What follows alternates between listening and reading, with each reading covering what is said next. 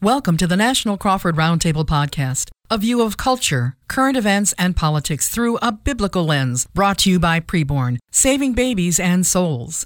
Alliance Defending Freedom, protecting your God-given right to live and speak the truth. And Wilson Financial Advisors, over 50 years of financial expertise and success. Visit crawfordmediagroup.net and click on their banners to visit their websites. And now here are your hosts, Neil Boron, Bob Duco, Roger Marsh, and John Rush. Back with another week of the National Crawford Roundtable podcast with all of the guys, Neil and Roger and John, myself, Bob. Hey, guys, how are you? Good, Bob. Thank you. Wow, it's great talking with you. And this week, here's what we're going to talk about, the state of America. Right?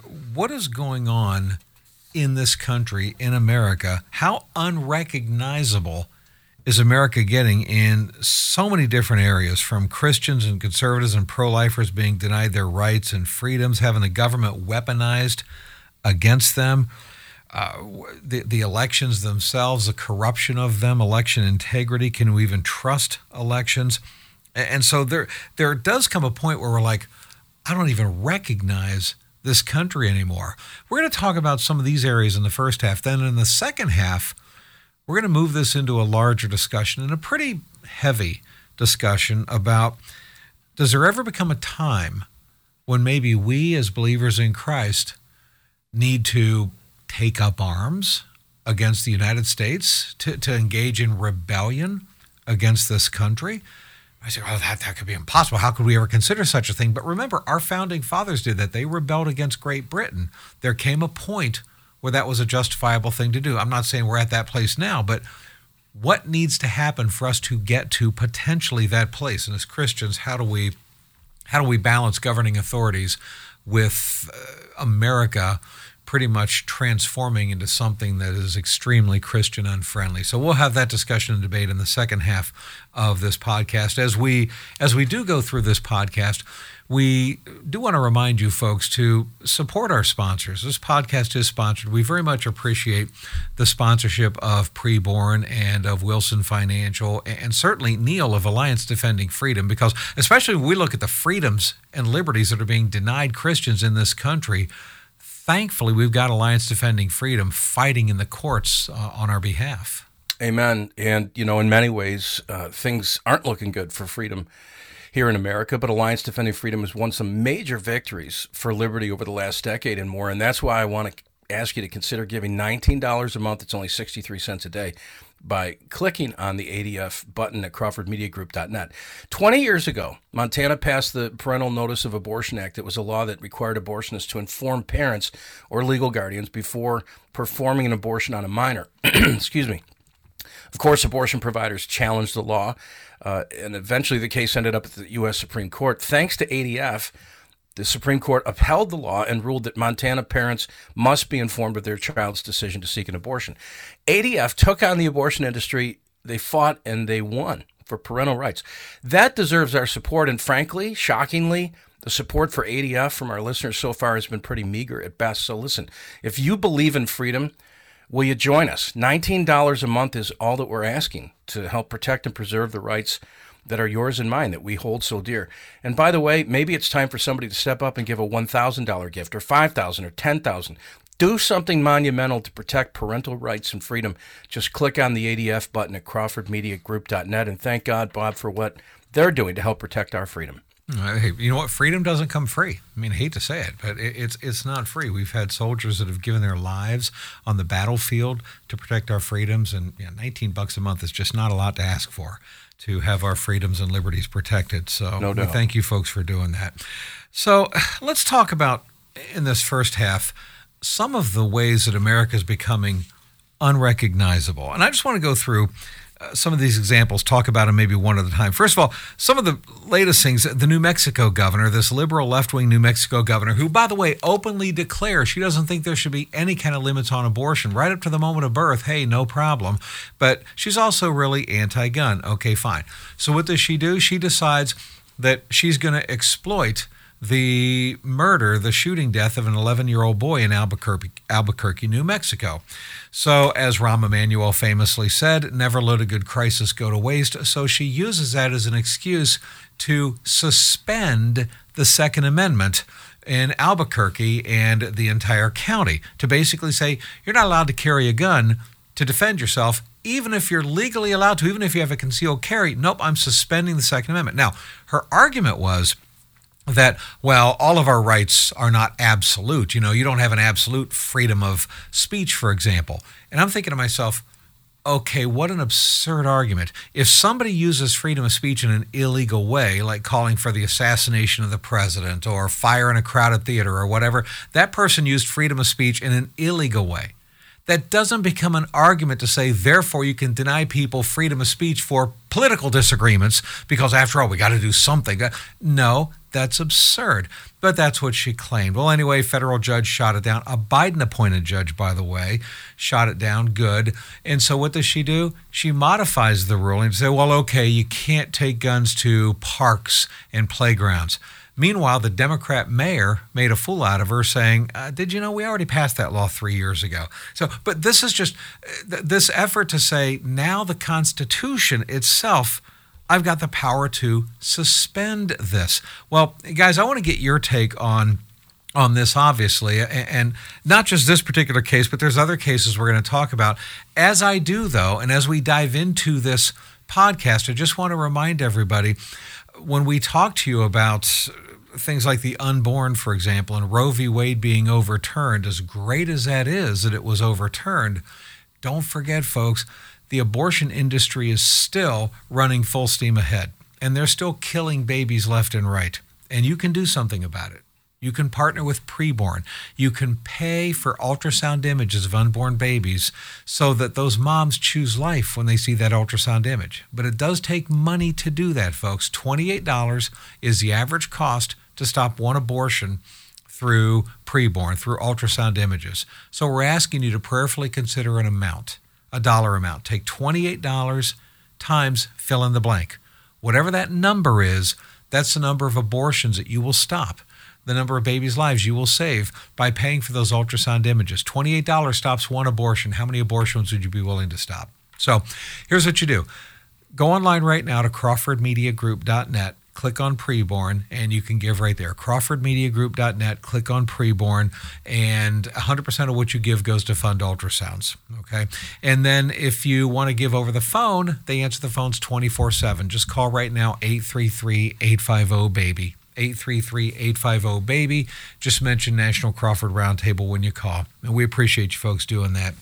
So this suspending of the Second Amendment thing here, let me just kind of throw this out on the table. And Neil, maybe we could start with you on this.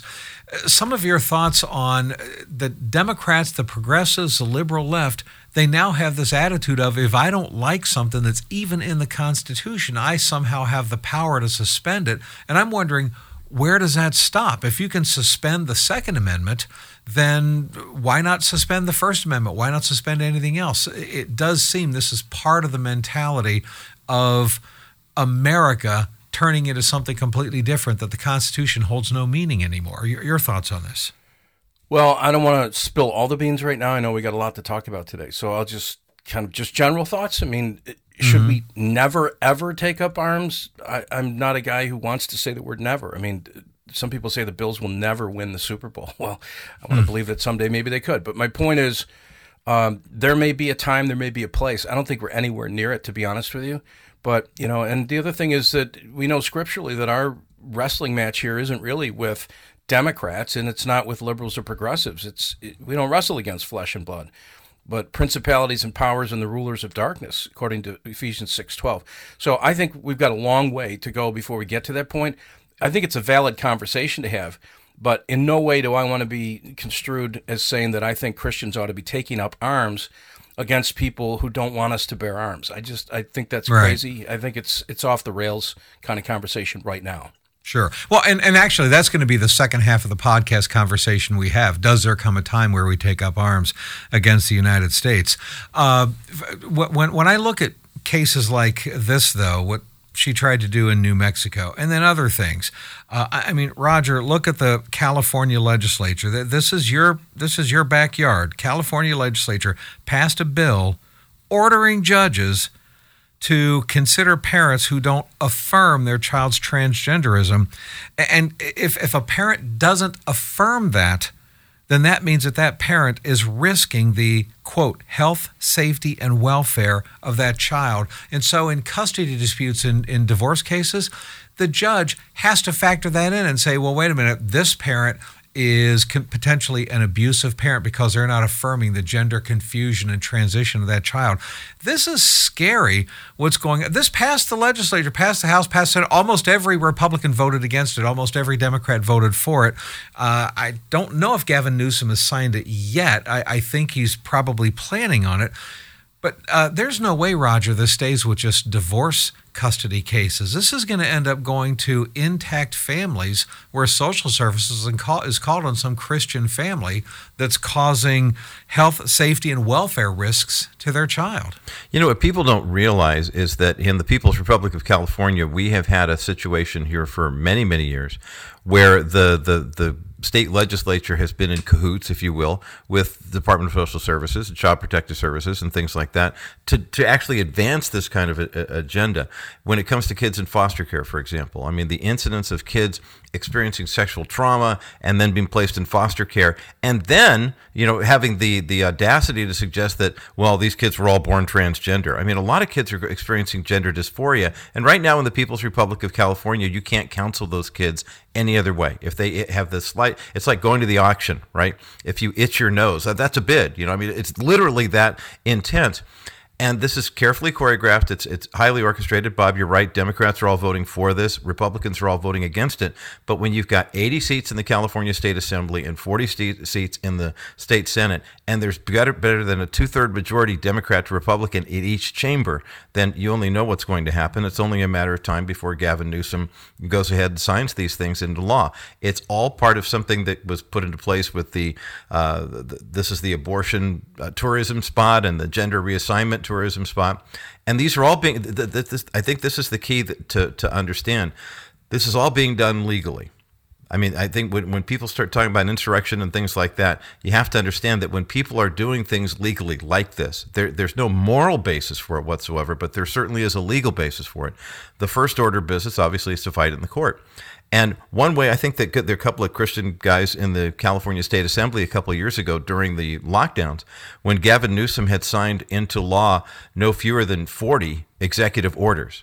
And he did so illegally. You know, we're going to mandate masks here and shut down businesses, shut down churches. But then it even got into voting. You know, he authorized the mail-in voting thing. That wasn't his call to make. The California State Legislature eventually did so. But he was reprimanded and lost at the state Supreme Court twice on 47 different counts where he had overextended his authority. And so now you've got the governor of New Mexico going, oh, Gavin Newsom did that? Well, maybe I should do that too. Let's take away the Second Amendment. I mean, that's the slippery slope that we're on right now. And so, I mean, I'm certainly not talking about taking up clubs and torches as well. But when you look at this transgender issue, Bob, the irony, right, of the way this is worded, you know, you're no longer fit to be a parent. You're no longer capable of providing healthy examples if you don't affirm genital mutilation of your child. Because of this crazy dysphoria. Trust me, my 6-year-old grandson would have a hook on his right hand if we went ahead with all the different things because he loves Peter Pan. He loves Captain Hook. He loves Transformers. He would love nothing more than take his insides out and turn into a giant robot, right? Because he's 6 and he has an imagination. No one would ever dream of doing that to his body. And yet, if a boy likes to play with a doll or something like that, you've got these crazy liberal parents who are saying, let's run to California and cut off all their stuff. I mean, it's just, it's insane what's happening here. I mean, it is. It really is crazy. I'm telling you, John, I get up and I say, I don't even recognize this country anymore that I'm living in. And I don't think this is hyperbole to suggest that if Joe Biden or really Gavin Newsom and Gretchen Whitmer, if they get in next year and we got 4 more years, and especially if Democrats end up taking control of the House and maintain control of the Senate, I honestly, genuinely believe we're going to see a case where parents, Christian parents, have social services called on them by some guidance counselor at school because mom and dad are not affirming the puberty blockers for their little 11-year-old child. And then before you know it, some liberal judge says, we are taking your children away from you and putting them in foster care, and there's nothing legally you can do about it. And by the way, I'll tell you what right now, we're going to talk about it in the second half. When is it time to start defying governing authorities? I can tell you right now as a parent, for me, that would definitely be a line crossed. But I think that's coming. I really do, if we allow Democrats to continue maintaining power. Agree. And this whole idea of, well, first of all, before we continue on, it's why you shouldn't have your kids in public school. But that's another conversation probably for another podcast, because that would go along with what you just said, Bob. But on top of that, this whole idea and what we've allowed these governors to do, you mentioned the governor of New Mexico and what she did with her executive orders. We have got to take that away from these governors. That all started with this COVID nonsense that we just allowed these guys to run willy-nilly wherever they wanted to with all these executive powers and privileges and so on. That stuff has got to end. If we don't get back into some of the state constitutions and revise some of those things that give these governors, in my opinion, far too much power, enough, Bob, to where in her, like she said, basically, do away with the Constitution, I'm in charge now. That's a bunch of nonsense. I know, it is. And I tell you, I shudder to think what this country is going to look like if they continue down this road. But it's not just that. We got individual freedoms and liberties being denied, of course. We're seeing this happening more and more. COVID mask mandates and vaccine mandates, it looks like they're trying to creep their way back in as well, which, by the way, Neil, I'm kind of curious your thoughts. If that ends up coming back full blown, hey, we need mask mandates and vaccine mandates again and such like that. How do you think we ought to respond to that as Christians? You're a pastor. How are churches going to respond? Because a lot of churches caved into this in 2020, I'm sorry to say, Far too many. Shut down and made their people wear masks in church and blah, blah, blah. I'm really kind of hoping that pastors this time are going to say, fool me once, shame on you, fool me twice, shame on me. It's not going to happen. What are your thoughts about how churches and pastors are going to handle a so-called resurgence of the vaccine and mask mandates?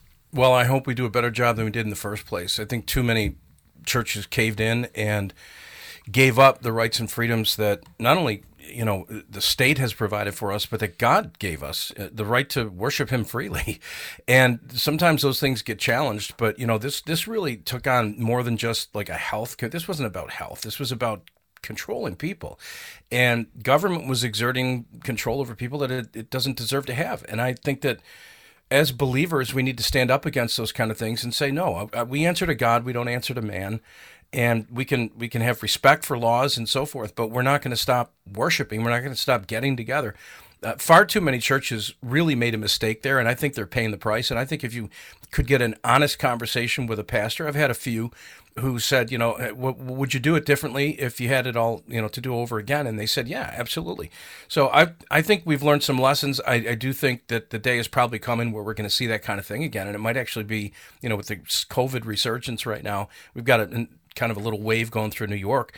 Kathy Hochul's talking about the possibility of bringing back mask mandates. But I think the general public is fed up with this stuff.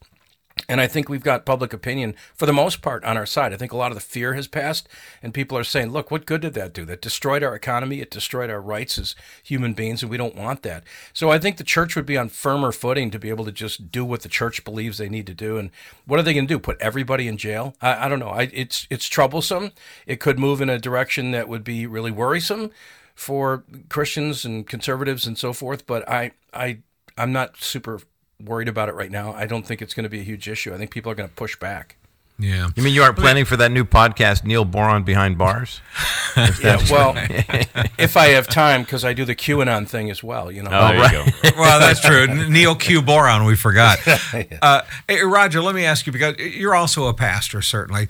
But one of the things that we also know is important when we talk about sponsors to this podcast, one of our sponsors is Wilson Financial. And obviously, as believers, we do want to be wise stewards with our money. We can multitask. mask. We can talk about these issues going on in our country while at the same time getting our own household financial house in order, if you will. And thankfully, Dennis Wilson does a phenomenal job with our listeners on that. It certainly does, and the number one reason why is because he does not encourage people to rely on the government to bail them out. I mean, it's a certain measure of being a good steward with your resourcing that God has provided to you, and then being in partnership with Him and looking for financial investment opportunities that have security, that give you growth potential, that give you long-term care, which is a huge thing as we're all getting older. I mean, that's one of the biggest expenses people will have in retirement, and then of course the what happens when you pass. And there are so many alternatives that Dennis has to the traditional certificate of deposit or life insurance.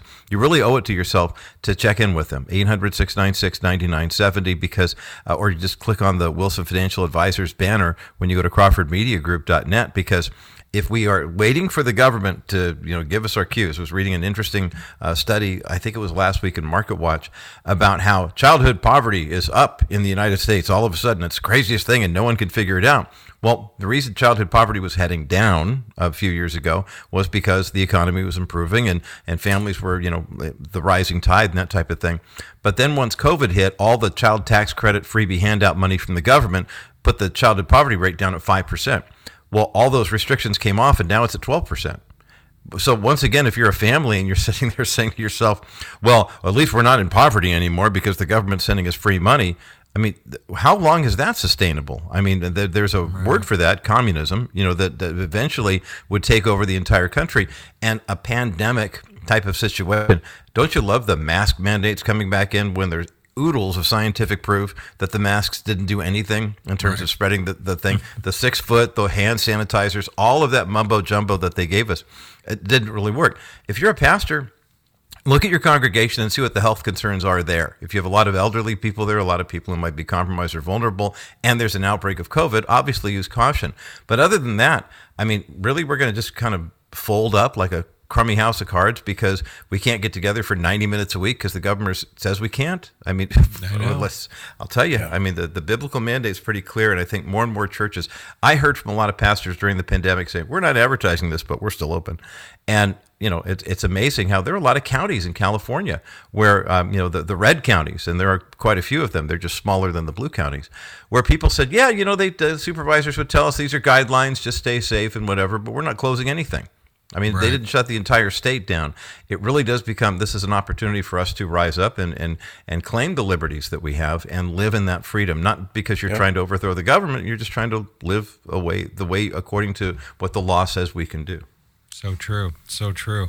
And, there's another issue that I want to bring up as well when talking about the surreal nature of this country and where we're heading. And that's basic things like elections. I mean, we've seen our elections being corrupted and manipulated by the Department of Justice, the FBI, the Democrats, social media, mainstream media, big tech, all of that. But I also look at these Trump lawsuits. I mean, this is no small thing here, okay? You've got several January 6th rioters, and they were still wrong. Nobody's defending them at all, okay? They didn't kill anybody. They didn't shoot anybody. They didn't set any fires. But look at how many years in prison they're getting. One of them just a couple of weeks ago got 22 years in prison, okay? 22 years in prison. But if you look at the Biden administration's own Department of Justice statistics, your average murderer in America gets 17 and a half years. Your average rapist gets 7.2 years. Your average drug trafficker gets 17 months. And we're taking the idiots that stormed January 6th Capitol and we're putting them in prison for 15, 18, 22 years.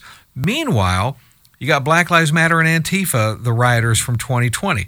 What'd they do? They produced dozens of deaths, countless fires, destroyed buildings, injured over 2,000 police officers, threw bricks, rocks, explosive devices at them. They took over police stations, city blocks, federal courthouses. They even forced the President of the United States, Trump, to be ushered by Secret Service out of the Oval Office to an underground bunker for his safety. And you know something? Those rioters, over 60% statistically of their cases were dismissed. Most of the rest of them had their charges reduced to misdemeanors. And of the few that were actually charged with crimes, their average sentence was 27 months. And that's what the Associated Press reported. Okay, 27 months. Trump is facing 91 felony charges totaling 717 years added up. This kind of, John, I got to tell you, again, I just do not even recognize this country. It does kind of lead us toward the second half discussion when we'll get into, does there come a point to rise up against America? But I think people need to realize the unequal justice under the law that's happening in this country right now. Yeah, the problem is, Bob, we've fallen asleep as a country. I don't know how else to say it. And, whose fault is it? I mean, we can point the fingers probably multiple different directions, not any one of the four of us, because we talk about this stuff on a daily basis and really try to educate people. But the reality is, we have become so, blasé. I mean, I'm sorry to go this way, but just as an example, I had a conversation the other day on air just talking about the way Americans dress. I mean, look at the way we dress today versus the way we dressed even 10 or 15 or 20 years ago. I mean, John Federer. Look at John Federer. Thank you. Well, and part of that came up because the Senate wants to change the rules for how you have to dress on the Senate floor if you're a senator because of Fetterman. I mean, basically, they want him to be allowed in with a hoodie and shorts on. I mean, that's what I'm talking about. We as a country have gotten so, call it whatever you want, but lazy. We don't pay attention to this stuff anymore, Bob. I know. You're absolutely right. And so here's what we're going to do. In the second half of this podcast, we're winding down the first half. In the second half, we're going to talk about how we respond. What do we do? How much farther do things have to go before we will be biblically and morally and ethically justified to put ourselves in the same category as our founding fathers, which said that's it. We are rebelling against our government. We are taking up arms, if you will, against our government. Does there come a point in modern day where as Christians we need to consider that? And what would that point be? I don't know, but we're going to try to explore that in the second half. Also, want to remind you folks that if you haven't given to Preborn yet, I'm asking you to do that now, okay? And when you hear us talking about Preborn, we're asking you, of course, to pay for ultrasound images, right? $28 saves one baby's life. You're paying for ultrasound images to stop one abortion, $28. So how many babies' lives will you save? Take $28 times fill in the blank. But can I ask you also, I know that there are some of you in our audience that God has blessed you financially, and maybe you run a business, maybe you're looking for a nice tax write-off for the end of this year. We need some people out there, some heavy hitters, to purchase ultrasound machines. It costs $15,000 to buy one ultrasound machine for Preborn. Do you know your forever legacy will be that you're responsible for saving the lives of thousands and thousands of babies? That's right. You will stop thousands of abortions with that one-time $15,000 gift to Preborn. It's a tax write-off for you, and everything you give goes to ultrasounds and ultrasound machines. For the rest of you, we need $28 times fill in the blank, whatever number of babies' lives you're willing to save. So either amount of this giving, here's how you do it. Go right now to crawfordmediagroup.net, crawfordmediagroup.net, click on Preborn. You can give right there, or just call them 24/7, 833-850-BABY, 833-850-BABY. We appreciate you folks doing that. The second half is coming up next. Don't forget you can watch video of our podcast at myhopenow.com. Certainly follow them wherever you follow social media. And we'll dive into the tough discussion of when we rebel against the United States coming up in the second half. This has been a Crawford Media Group production. Continuing the second half of the National Crawford Roundtable podcast with all of the guys. Roger Marsh of The Bottom Line from the People's Republic of California. John Rush to Reason out of Denver, Colorado. Neil Q. Boron, Neil Boron Live, Buffalo, New York. Myself, Bob Duco, The Bob Duco Show out of Detroit. All right, so the first half, we talked about just how crazy and surreal the United States is getting. And we don't even recognize it anymore as American. And certainly as Christians, this country is getting more and more hostile to us, which then begs the question, does there become a time when it's justifiable ethically, morally, and biblically to actually rebel against the governing authorities, to consider taking up arms, if you will, against America? Look, I'm as patriotic as it gets. I think all of us are. But I do believe that there there is a line that can be crossed that justifies this. This was a huge debate going on at the founding of this nation. Remember, George Washington, Thomas Jefferson, these were British citizens, okay? And these are people who made a decision that the line has been crossed, it's a bridge too far, and it's not now time to rebel against their government. And we see them as founding fathers. But if the U.S. had lost, then you know what? They would have been hanged as traitors. And so how do we look at this? Are we to that point yet? Are we close to that point? If we're not, what has to happen for us to still get there? Let's go around the table and talk about it. Roger, what are your thoughts on this? How close are we to that demarcation line? I don't think we're as close, perhaps, as some people might think, but I think we're closer than other people might think. I don't try not to sound like I have the spiritual Hey, you running for office, are you? Well, no, I do have the spiritual gift of ambivalence, that's for sure. But I think, but in all honesty, it's the fact that we're having this conversation, I think, is very telling. The fact that we're even discussing something like this is telling to the fact that, laws have been misapplied against people in America ever since the founding of the nation. So, I mean, in terms of, some of the prison sentences and things of that nature, I don't know that it's necessarily the individual cases, but it's the overall attitude. The one thing that I've always appreciated about our nation is religious liberty, and that component part of the Constitution. And the reason, and ironically, it's an amendment. It was something that wasn't even in the original document. But the religious liberty component, basically, I think is the linchpin on which everything else pivots. I mean, it's that pivot point where we don't have a national religion. You don't have to be any religion you don't want to be, but you can be whatever religion you do want to be.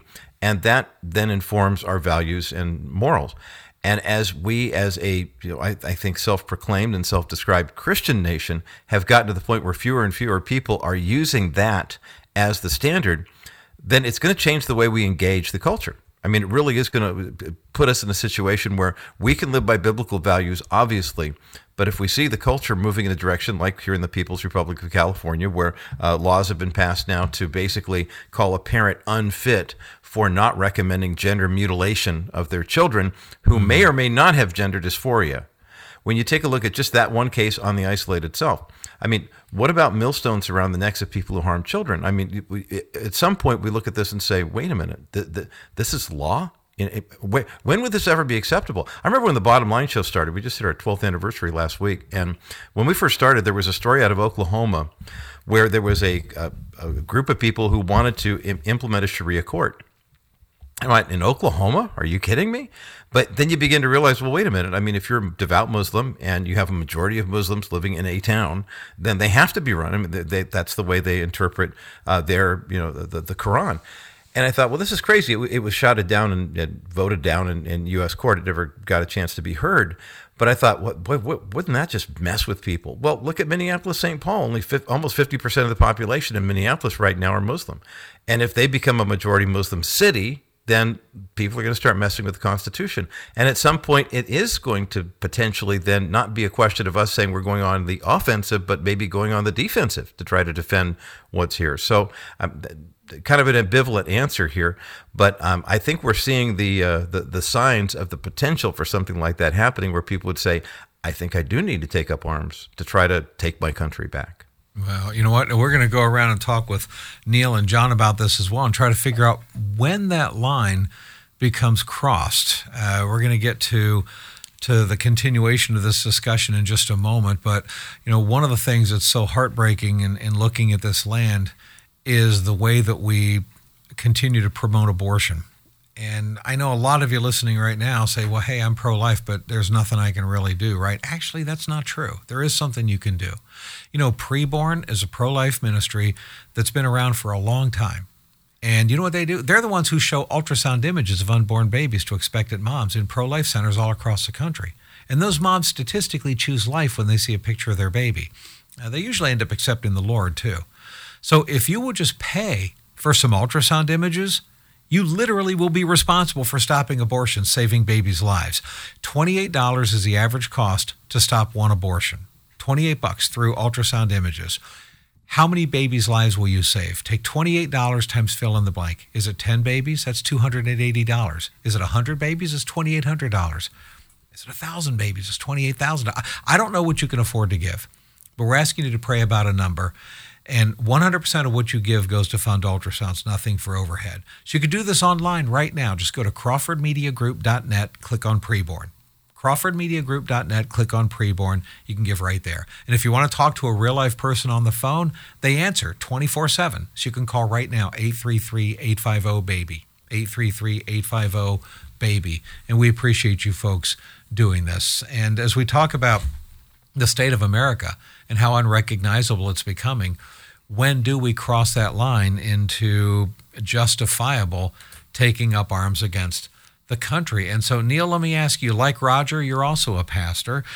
This is a really difficult issue to navigate. Certainly we need guidance and wisdom from the Holy Spirit. Our founding fathers went through this. Was a big debate going on among Christians and in churches when this country was founded. Has it risen to the level of rebelling against the governing authorities as we're instructed in Scripture not to, like in Romans 13? But there's got to come a point where it's a bridge too far for Christians. How do we figure out, Pastor Neil, where this line is crossed? Well, obviously things move quicker than we could ever imagine. So, I mean, I remember as a kid looking at the comics in the newspaper, and there was that Dick Tracy thing, and he's looking at his watch, and he's talking to somebody on his watch, seeing their face. I'm like, that'll never happen. Well, they're doing it now.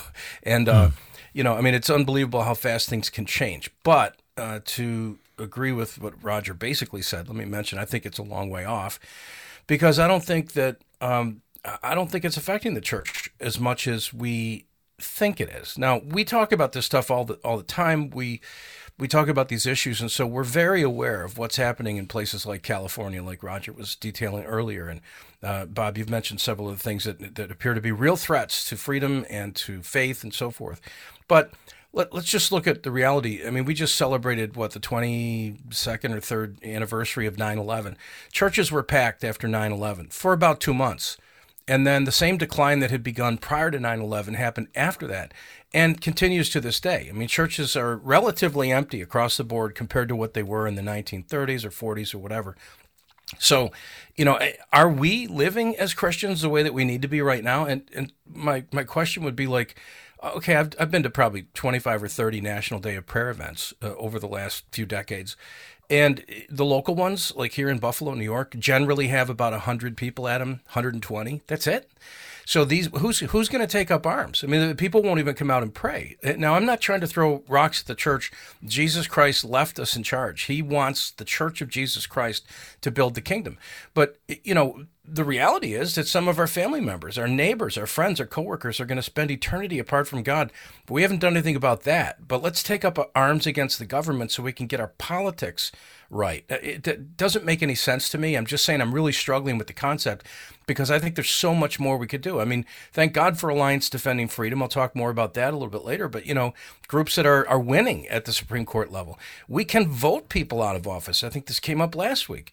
We have a say in this. Why do we keep electing incumbents? Why do we let these people continue to lead us? Gavin Newsom should be gone. Kathy Hochul should be gone. These are the people that abused us during COVID. Why do we reelect these people? I just think that we have a lot of options before it ever comes to talking about taking up arms. However, you started talking about, taking our children from us, taking our grandchildren from us. That might change the equation. And maybe those days will come sooner than we could imagine because we feel like we're on the doorstep right now. But I don't see it happening anytime soon. It is a worthwhile conversation, though. I think we need to have these kind of conversations. What do you think, John? How do you come down on all this? Unfortunately, and I think what Neil said is very true, and unfortunately, the church, when it comes to this whole taking up arms and rebelling, I hate to say this, they'll be the last ones to do it.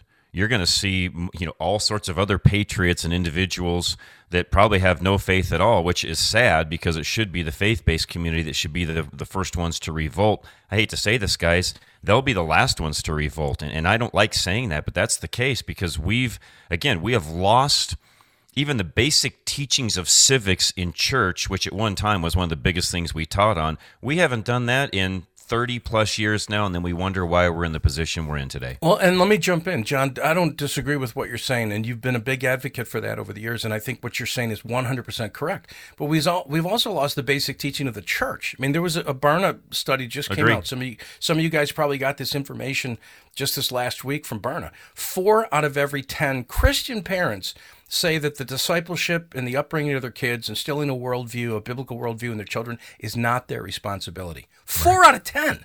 Yeah. I mean, soon it's going to be, what, half? Then it'll be more. 3/4? Yeah. So, my point is, if we're not taking Christianity seriously and the things Jesus already told us to do, what's the point of fighting a war against the government? Because people are fallible. If you're not for Jesus, you're against him. That's the words of Jesus, not mine. My point is, you can put somebody in political office who has conservative values, but you're basically putting somebody in office who's an enemy of God.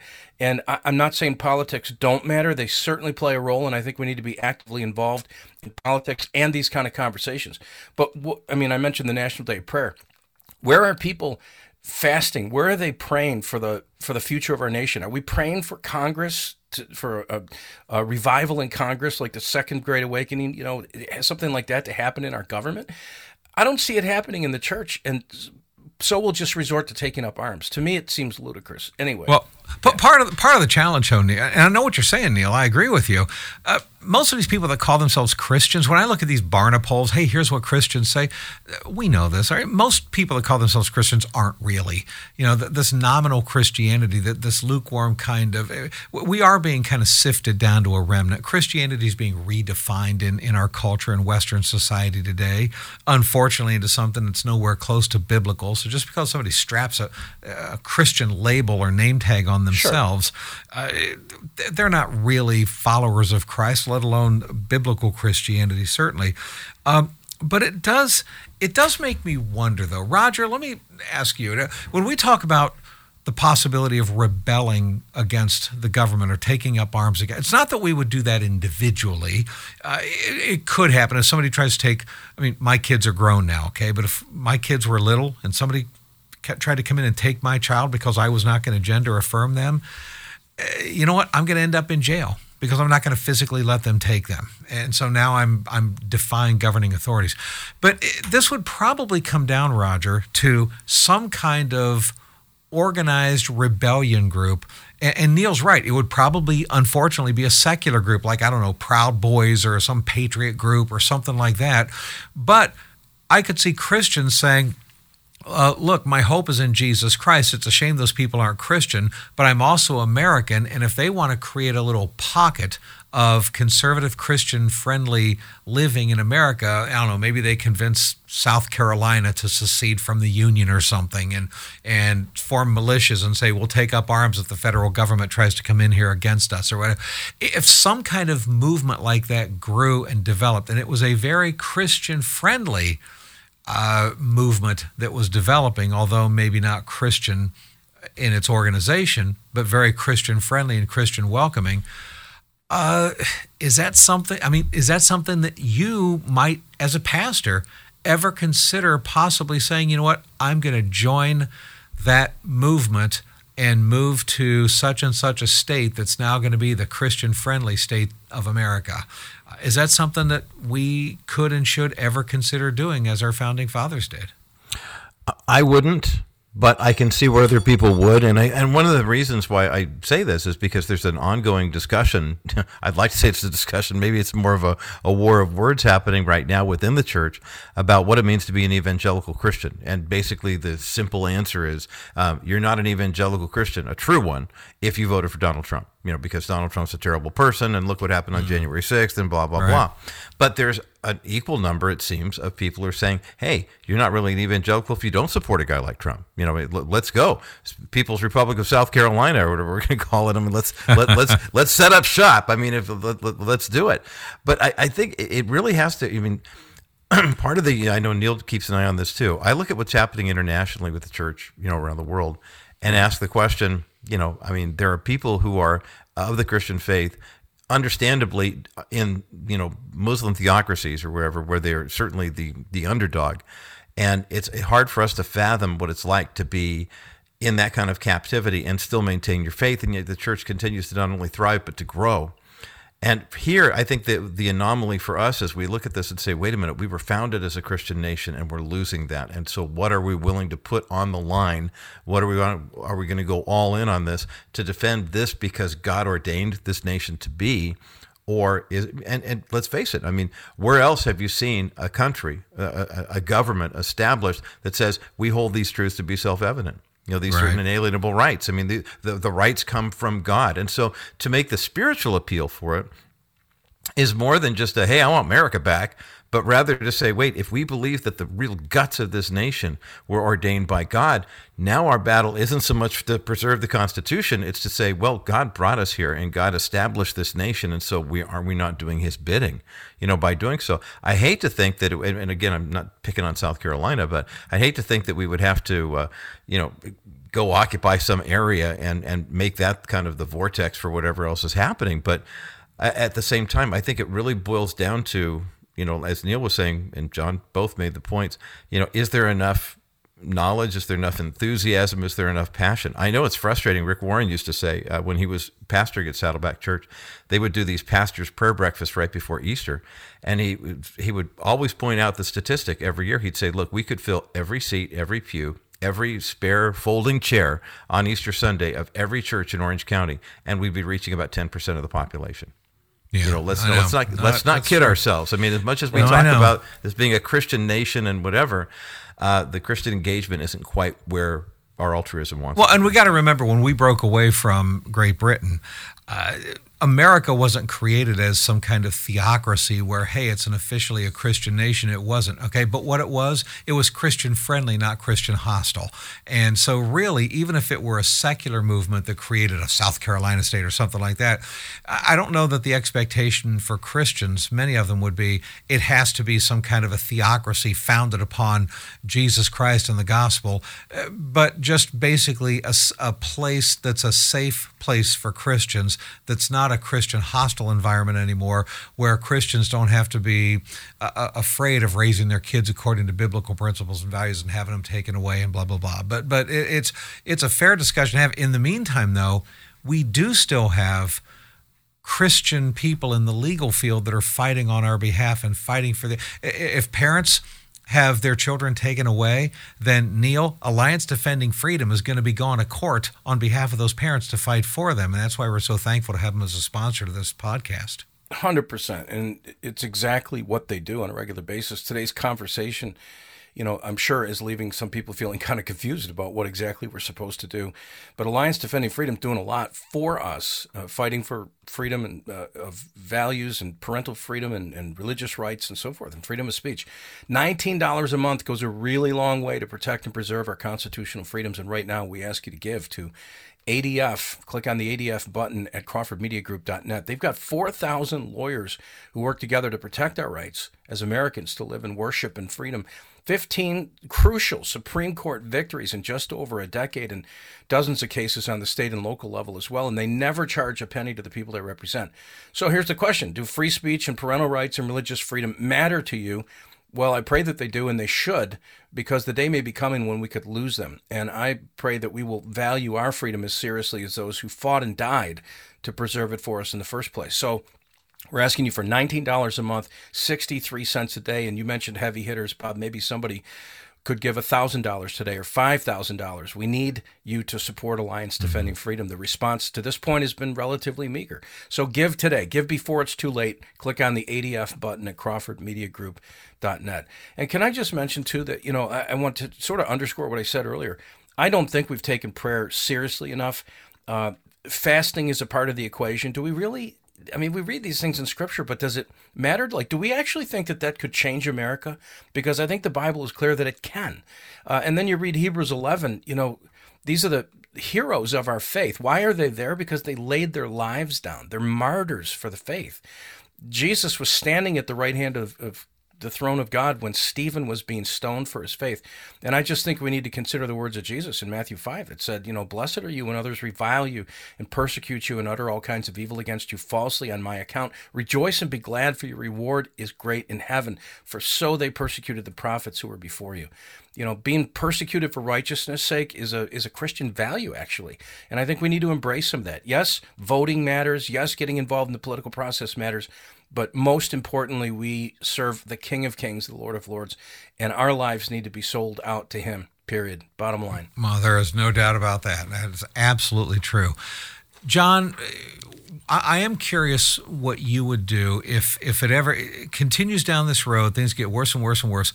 Imagine there was some kind of organized effort to take one of the states, I don't know, Texas, South Carolina, I don't know, pick a state, but it basically becomes a state where it's like, we are going to secede, and our militias are going to stand on the border and don't go to war with us because we will fight back. But this is going to be a place that's based on the principles, biblical principles and values, more similar to the founding of this nation. And it's a place basically where not just political conservatives, but born-again evangelical Christians can feel safe and comfortable and live their lives. It basically becomes a safe place. Now, I get what Neil's saying about, hey, persecution for Christ's sake is something we're to expect. I get that. But does that mean that we don't deliberately try to improve the atmosphere so we can reduce persecution for Christians if possible? If we can do that, that's part of what our founding fathers were doing. They were reducing the persecution of Christians. So it's the structure of our country, which we cannot forget. It's how this republic was started in the first place. Now, if something like what you were to just say, Bob, happened where a state does something like that, first of all, you'd see a mass entrance of a lot of patriot individuals to that state while seeing also an exodus of people that may not agree with that. So I think you'd see a huge changeover of individuals. It would, you're right. Once an announcement like that were to be made, you'd see a huge changeover of the citizenry of that particular state right off the bat. Will it come to that? I guess I'm like Neil. My prayer is I hope not. I really hope that we can get past some of these things through, even what we do on a daily basis, educating people, getting people to wake up, the churches themselves, all these things in combination with one another to really get people to understand where we are as a country and the fact that this is a good versus evil fight. And I think that's the one thing that I keep mentioning almost daily on my program. And guys, again, you guys hear me say this all the time.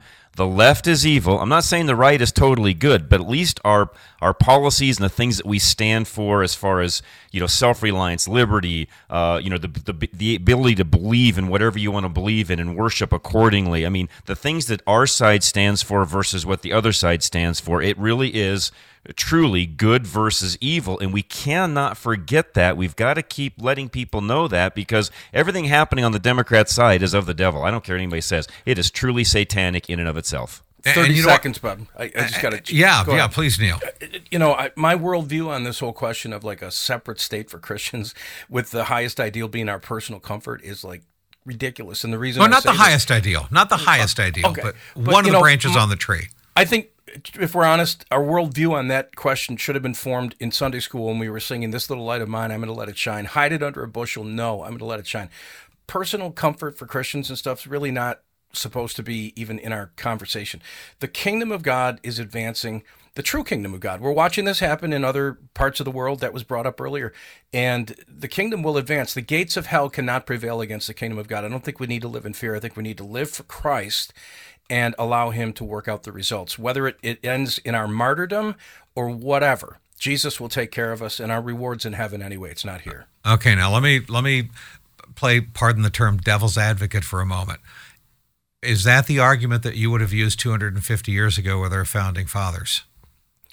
I don't know the answer to that question. I wasn't alive, but really that war was largely about a 3% tax, but I think most importantly it was about religious freedom. So, Yeah, it was both. It was religious freedom and taxation without representation. Were probably two of the biggest components. We have warm thoughts about the Revolutionary War and what it accomplished for us as Americans. Good Lord, we've basked in the fruit of that whole thing. Right. But honestly, maybe was it really of God originally? But what the enemy means for evil, God can use for good. So I don't know. I think there's kind of a mixed bag. I know, and it's a fair debate. Because I'll tell you what, they know they debated it. Christians and churches were debating this a lot back then, and I think there's fair arguments to make on both sides. Obviously, one of the things that we want to do, though, when listening to this podcast, we want you to support our sponsors, and we want you to get your financial houses in order. As you support Preborn, as you support ADF, you got to make sure that financially you're in good shape in your own home. And Roger, this is what Wilson Financial does for our listeners. Absolutely. Taking responsibility for it, it's between us and God in terms of the monies that have been allotted to us, and we are to be good stewards with them. And Dennis Wilson, for over 50 years, has been helping believers and helping some unbelievers too, but mostly believers, steward your money properly so that you can make it through your retirement, so you can leave a legacy. Scripture tells us, a good man leaves an inheritance for his children's children. You want to be financially sound. And in these crazy mixed up times, it's nice to know that the stock market can go way up or way down, and you're not looking at a 401k that became a 201k overnight. And that's why you want to contact Dennis Wilson at Wilson Financial, 800-696-9970, or click on the Wilson Financial Advisors banner at crawfordmediagroup.net, because it's a stewardship issue for sure. It really is. It really is. And when you get that financial house in order, remember, we want you to help stop abortions too, because there is a lot of evil that's going on in the world. And John is absolutely right. This is good versus evil. And you know something? It is evil to want to butcher babies inside their mother's womb, to want to burn them alive, to want to rip their limbs off, to kill them for profit. This goes on in real life, but we can stop this to whatever measure we can by paying for ultrasound images. If you pay for ultrasound images for preborn to show these women, they choose life almost all the time. They usually end up accepting the Lord too. So that's why we're asking everybody listening right now, if you have not given to preborn yet, would you purpose to do that right now? Take $28, which is the average cost to stop one abortion. Take $28 times fill in the blank. What number is God laying on your heart? How many babies' lives do you want to save? Is it 10 babies, 50 babies, 100 babies, 1,000 babies, whatever you can afford? $28 times fill in the blank. We need people that can give small amounts. We need heavy hitters that can give big amounts. And by the way, we need some of you out there that can buy ultrasound machines for $15,000 a piece. And your legacy will be saving thousands of lives. But here's how you give. Go right now to crawfordmediagroup.net, click on preborn. crawfordmediagroup.net, click on preborn, and you can give right there. It's a tax write-off, and 100% of what you give goes to ultrasounds, nothing for overhead. If you want to give over the phone, they answer the phones 24/7, 833-850-BABY, 833-850-BABY. Just mention National Crawford Roundtable when you call. We appreciate you folks doing that and supporting our sponsors. We appreciate you giving us your 5-star reviews wherever you listen to your podcasts. If you want to watch video of us, you can do that at myhopenow.com, and certainly follow My Hope Now wherever you follow your social media. And John Rush to Reason out of Denver, Colorado. Neil Boron Live, Buffalo, New York. Roger Marsh, The Bottom Line from the People's Republic of California. Myself, Bob Duco, The Bob Duco Show out of Detroit. Guys, always great catching up with you. Thank you so much. Likewise. You too. Thanks, Have a Bob. great week, Bob. Hey, we'll see you. Thanks for listening, everybody. God bless. You've been listening to the National Crawford Roundtable podcast, a view of today's culture through a biblical lens, brought to you by Preborn, saving babies and souls. Join us in the fight to save babies from abortion. Your gift provides a free ultrasound for a mother in need. 80% of the time, she will choose life. Visit crawfordmediagroup.net and click on the Preborn logo to donate to Save Babies Now. Alliance Defending Freedom, protecting your God-given right to live and speak the truth.